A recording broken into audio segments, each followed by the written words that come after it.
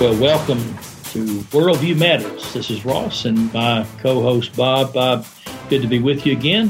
Hope things are going well for you. It's always great to be with you too, Ross. You and I have had some conversations recently about some conversations we had with others over the weekend. And I know that might be a place where we could start talking about our program today. This fits right into exactly what we're facing. I'll give an overview of what I said. You do the same, and this would be a good launch point for us to let our listeners know where we are in that battle, how we've tried our best to be good servants and purveyors of what we believe to be truth in our own life, engaging our own world. I know, as I've told you, I had been engaged over the weekend in some back and forth emails, some pretty difficult discussions or hotly contested discussions with, in this case, a young boy in Tennessee. And he attacked me for one matter, and so I began to engage him and led very quickly to a discussion about faith. He wanted to discuss religion. I tried to post a difference between religion and faith. Anyhow, a number of the things that he said. Number one, he doesn't believe there's a God. If there were a God, how in the world could he allow suffering? It's the same old things you hear all the time. How could he have suffering? How could people be hurt? In the Crusades, people killed people in the name of Christianity, so to speak. And so he said, how in the world could you really believe that this is the case? How the virgin birth, a death, burial, resurrection? And so I wanted to establish a worldview or establish a platform from which we could operate. So I asked the question, is truth relative or absolute? In 3 or 4 conversations back and forth, he refused to answer the question. But I said, if in fact we can't establish a baseline, it's hard to have other than a circular conversation about this. But let me just kind of encapsulate this whole thing. This is exactly what I think Christians are facing. Now, your discussion over the weekend was just a little bit different. I want to hear that, let our listeners hear it. Then let's talk back and forth about how in the world can we be much more effective in engaging the world that we live in, the world that we face every day. So tell the listeners the story that you told me earlier. Well, Ross, I think your observation about what happened in your conversation this weekend, and I'll tell you more about my conversation here in just a moment, but I think the things we're talking about how we can interact with, relate to, communicate with, have dialogues within this culture that we live in is incredibly important, because many times we talk at each other instead of listening to each other. In fact, if I could, Ross, let me just kind of back up and put this in context as it relates to our show. Because for the last several weeks, or actually months now, we've been talking about these 8 questions related to worldview.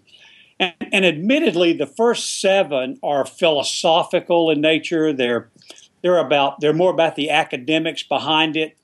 What is prime reality? What's the nature of the world around us?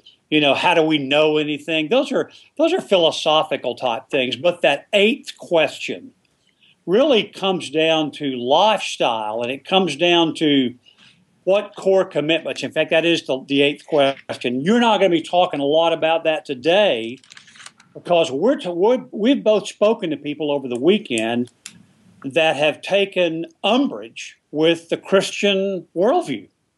You mentioned the young man you spoke with.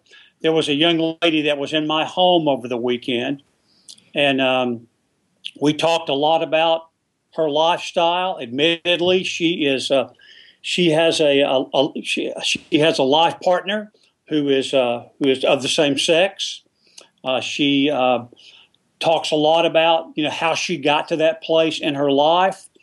But as we dug deeper behind her life, I came to find out that she was raised in a Christian home. She was raised by fundamentalist parents. She was taught the Bible from an early age, attended church. But from the time that she was 2 years old until she was 16 years old, she was systematically sexually abused by a family member who purportedly was also a believer. And her worldview was torpedoed by these events that happened in her life. Now, you know, you and I have talked in the past, Ross, about how it's easy for us to not want to follow Christ because it's inconvenient to follow Christ. But sometimes, frankly, when things like this happen, when someone suffers sexual abuse at the hands of a purported believer, boy, it puts a real stumbling block in people's ways. Absolutely. And, you know, I think if either of us were in those situations, we probably would face the same stumbling block. I really agree with you. And I think that we as believers have to admit that. We have to own that. We have to admit that not all people who call themselves Christians are necessarily Christian, but some of them who call themselves Christians probably are Christians, but they're not very mature. And that disconnect, that maturity disconnect, has made it really difficult for a lot of people to put their faith in a God who's purportedly good and who loves them and who's got a plan for their life.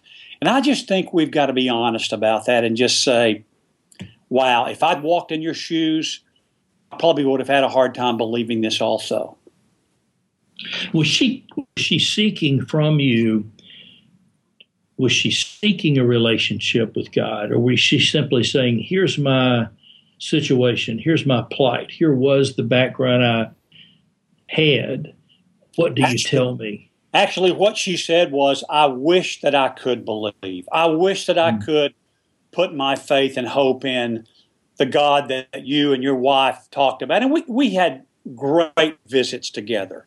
My wife talked to her till 2 o'clock in the morning on Saturday night about these things. And she was lamenting that there was a stumbling block for her cerebral acceptance of these things because of all the emotional trauma that she'd suffered.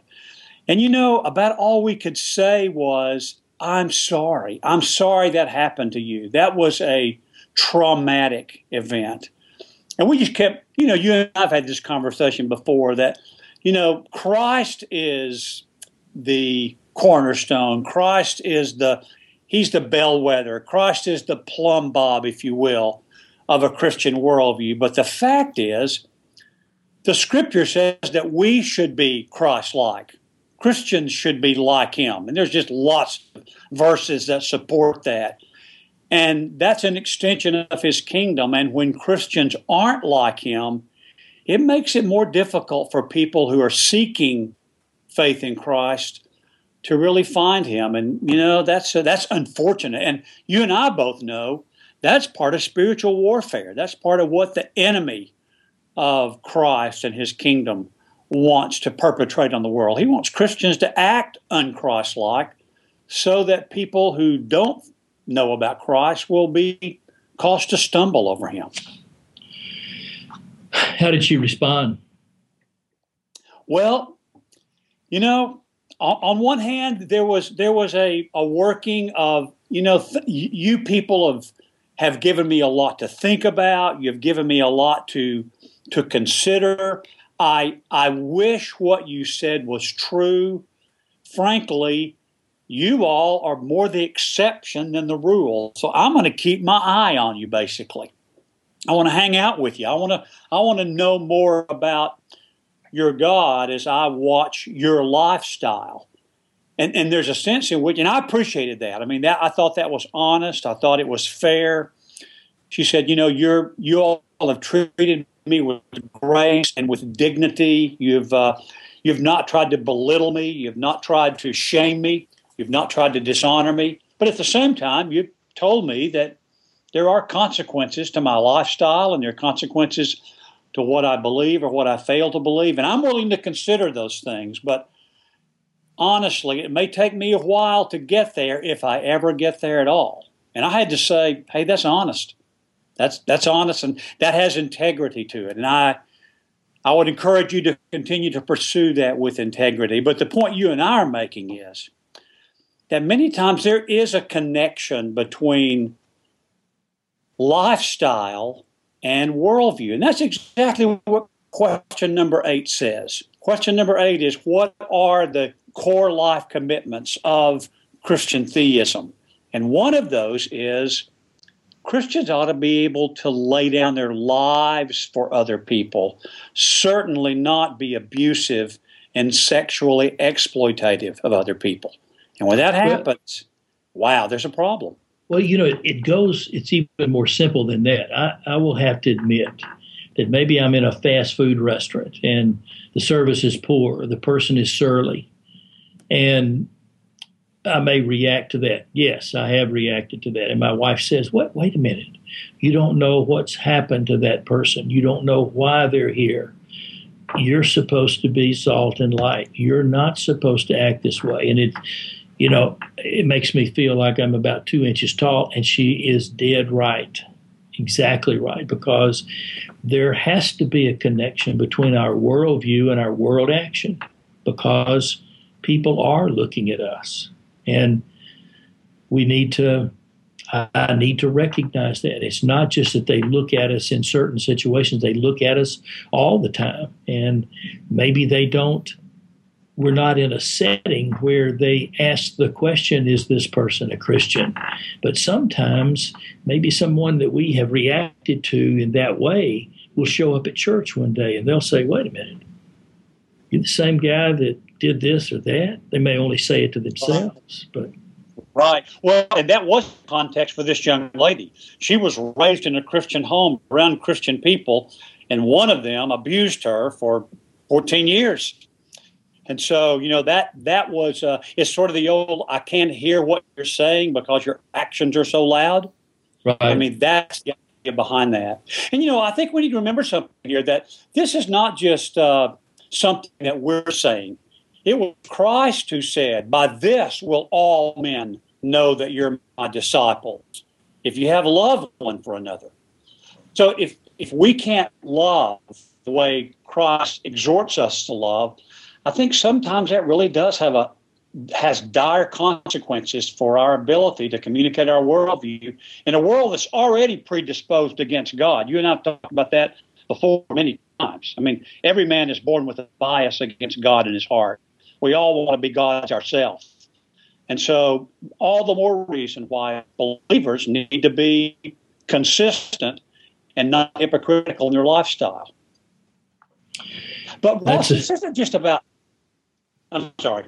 No, that's okay. I just was sitting there reflecting on your comment and trying to assimilate that into my own thinking, and even in looking back on today and say, in the previous 6 hours, has there been anyone that my reaction to them has been the opposite of what I say and what my worldview actually is? You think about these things, it's scary. Well, it is, and they should sober us. They should sober us, because Scripture says, we Christians who have a Christian worldview, Scripture says that one day we will stand before God and give an account for every idle word. I mean, we're justified and forgiven by the death and resurrection of Christ, but that doesn't mean we're still not going to give an account one day for our actions while we're in the body. That's clearly taught in Scripture. There's going to be a judgment seat of Christ. We get into heaven, and we can boast about that, but we're still going to give an account for the things that we've said and done, even every idle word. And that is sobering, isn't it, buddy?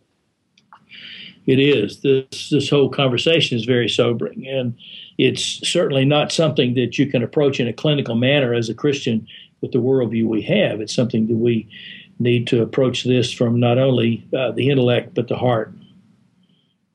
Well, and Ross, it's not just Christians, and you and I have been saying this all along, that the real evidence of a worldview is, do people live consistently with that worldview? You and I talked before, we talked about naturalism. Naturalism really gives no high perspective for mankind. If we're just products of time and chance, and the only thing that's eternal is matter, then there's no reason for man to feel like he's anything special. But all men do. All men want to be special. Well, naturalism doesn't support that. There's no reason for men to want to be special, but we all do. Well, in the next evolutionary cycle, according to naturalism, cockroaches may be the top of the food chain, not man. So what right do we have as people to think that we're special, but we still do? Now, as Christian theists, we believe people feel special or want to feel special because they're made in God's image. Naturalists have no basis for that. They don't believe they're made in God's image. They believe everything is just time and chance through the evolutionary engine. But there's an inconsistency in that worldview when they say, I want to have hope. I want to have some kind of meaning in my life. And so what they've done is they develop existentialism as a worldview because raw naturalism doesn't work for them. And that's what we're talking about on this show. It's let's be consistent with our worldview, and let's make sure that our worldview is the best worldview that supports all the facts of the world that we live in. So Christians aren't the only ones who are hypocrites. Naturalists are hypocrites. I mean, Islamic fundamentalists who don't martyr themselves, in a sense, they're hypocrites because that's what Islamic fundamentalism teaches. You know, everybody ought to be willing to die for Allah and the cause. It's interesting, the conversation I had with a young man that I engaged with over the weekend, we ended up at the same place in discussing religions of the world and the differences between those. And at the end of the day, he chose to exit the conversation. And I'm not sure whether we were getting too close to things that were touching him or whether he felt like that the conversation was worthless and he didn't have any intention of pursuing any further. He did say that intellectual stimulation was important to him. And I said, well, I think that I'm not sure that I have a lot of interest in simply pursuing this from an intellectual standpoint. I think you can get very close to accepting Christ through data points and statistical relevance and second law of thermodynamics and all these other things. But at some point in time, it requires a faith step to accept Christ. And Scripture certainly supports that. And the thing that we're talking about is Scripture also supports that one of the evidences that leads to genuine faith is a community of believers that live consistently with their worldview. That is, they act like, they live like Christ. And when that is not present, it really takes away one of the evidences, not the only evidence. There are certainly other evidences. You and I have talked about this before, that, you know, general revelation testifies that there's a God and he's real and he's the creator. Special revelation testifies to that. Internal moral code in every man's heart testifies to that. But another evidence is Christian consistency with a lifestyle that is like Christ. You know, Jesus said, seek first the kingdom of God and his righteousness, and everything else you need will be given to you. He said, you're the salt of the earth. You're the light of the world. By this will all men know. It's by your good works. They'll know that there's a God in heaven by the good works that you do. And so, you know, Christians need to hear. We have an obligation to live consistently with our worldview. Non-Christians need to hear, even if Christians stumble, that doesn't let you off the hook. So you see what's going on here? Yeah. Christians need to be consistent.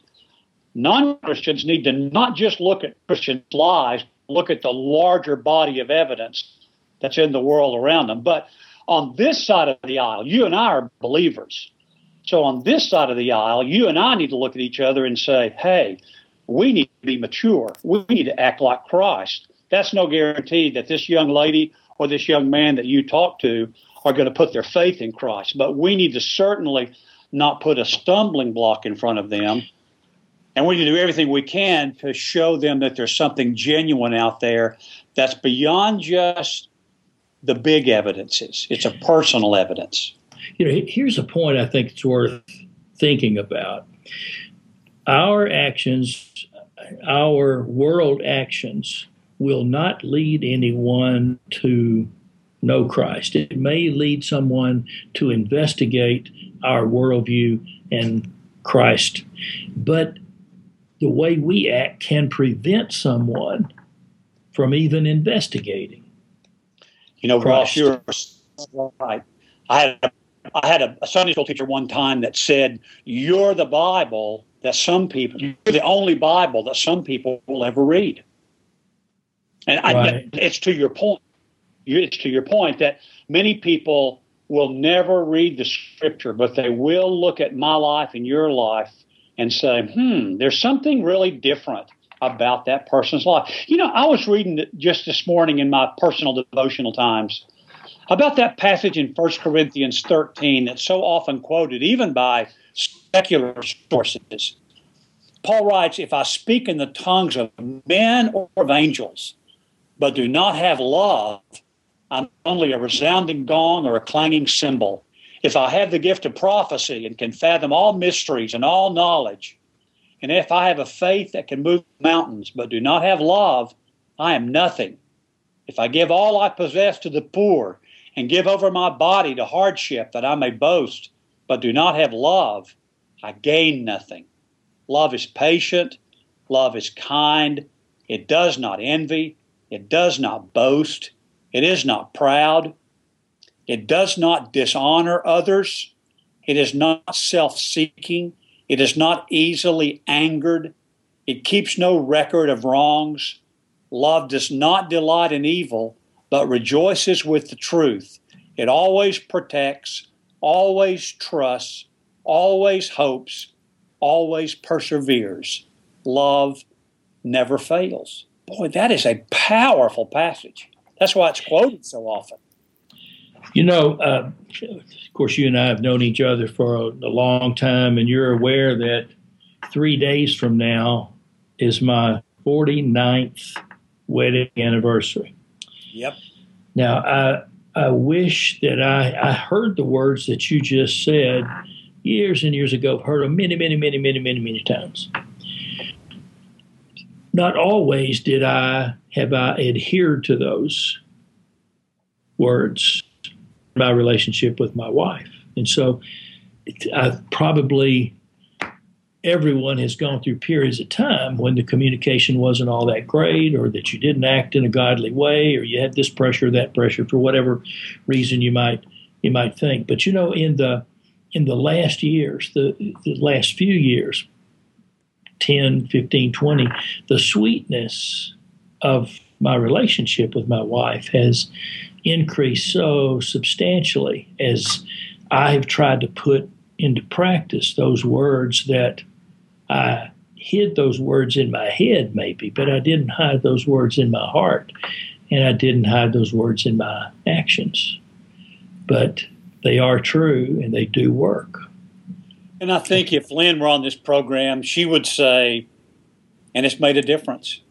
Yeah, I know that it's made a difference in my marriage too. That's not to say that Linda didn't love me and Lynn didn't love you before that, and you didn't love them and I didn't love her.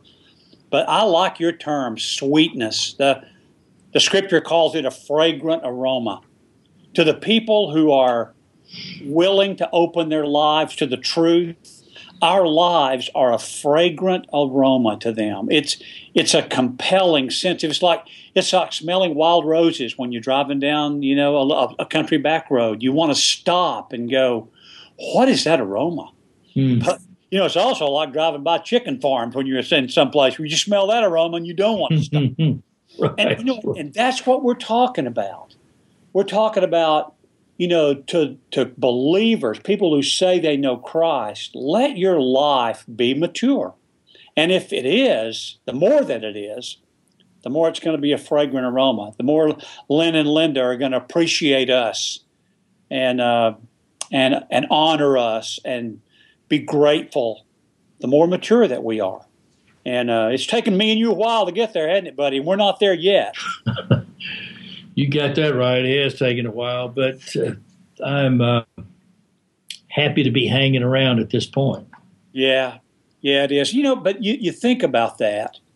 Think about what a difference it would make if all the people on the planet who call themselves followers of Christ, who held to the first 7 tenets of a Christian theistic worldview, what difference would it make if all of those people lived the way Christ lived? Sacrificing themselves for others, laying down their lives for their friends and family members, becoming a fragrant aroma in a world that we know is lost and blind.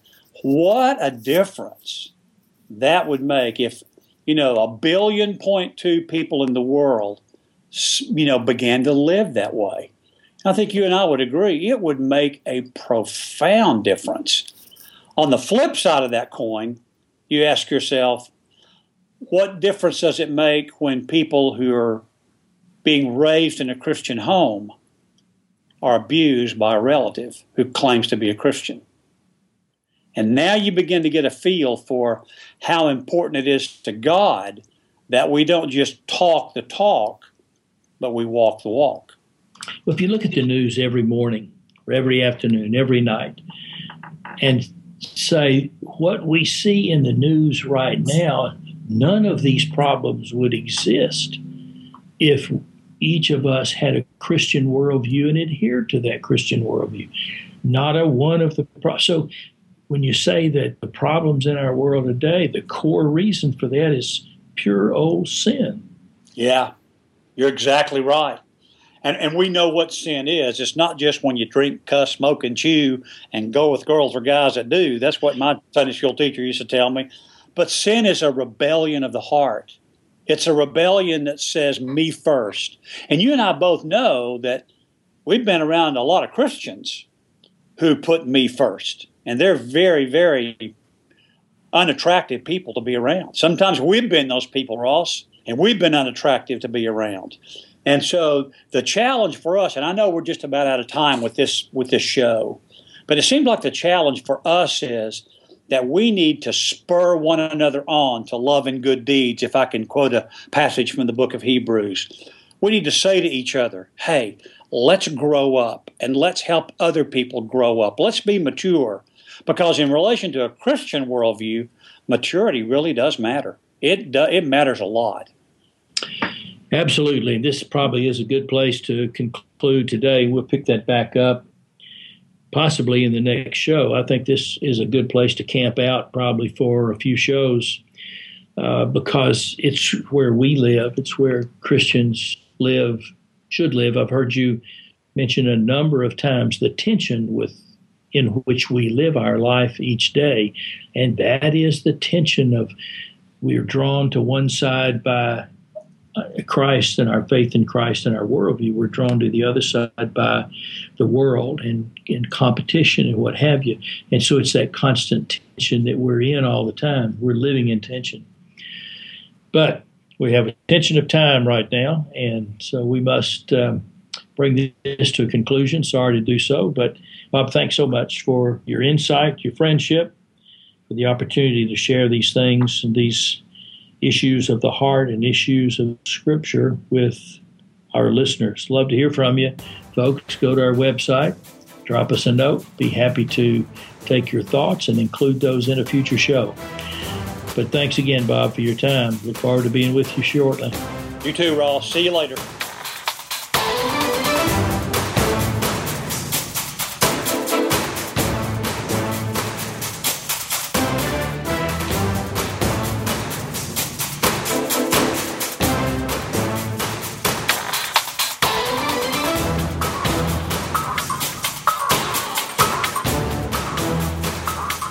This has been Worldview Matters, brought to you by Big Brains Media.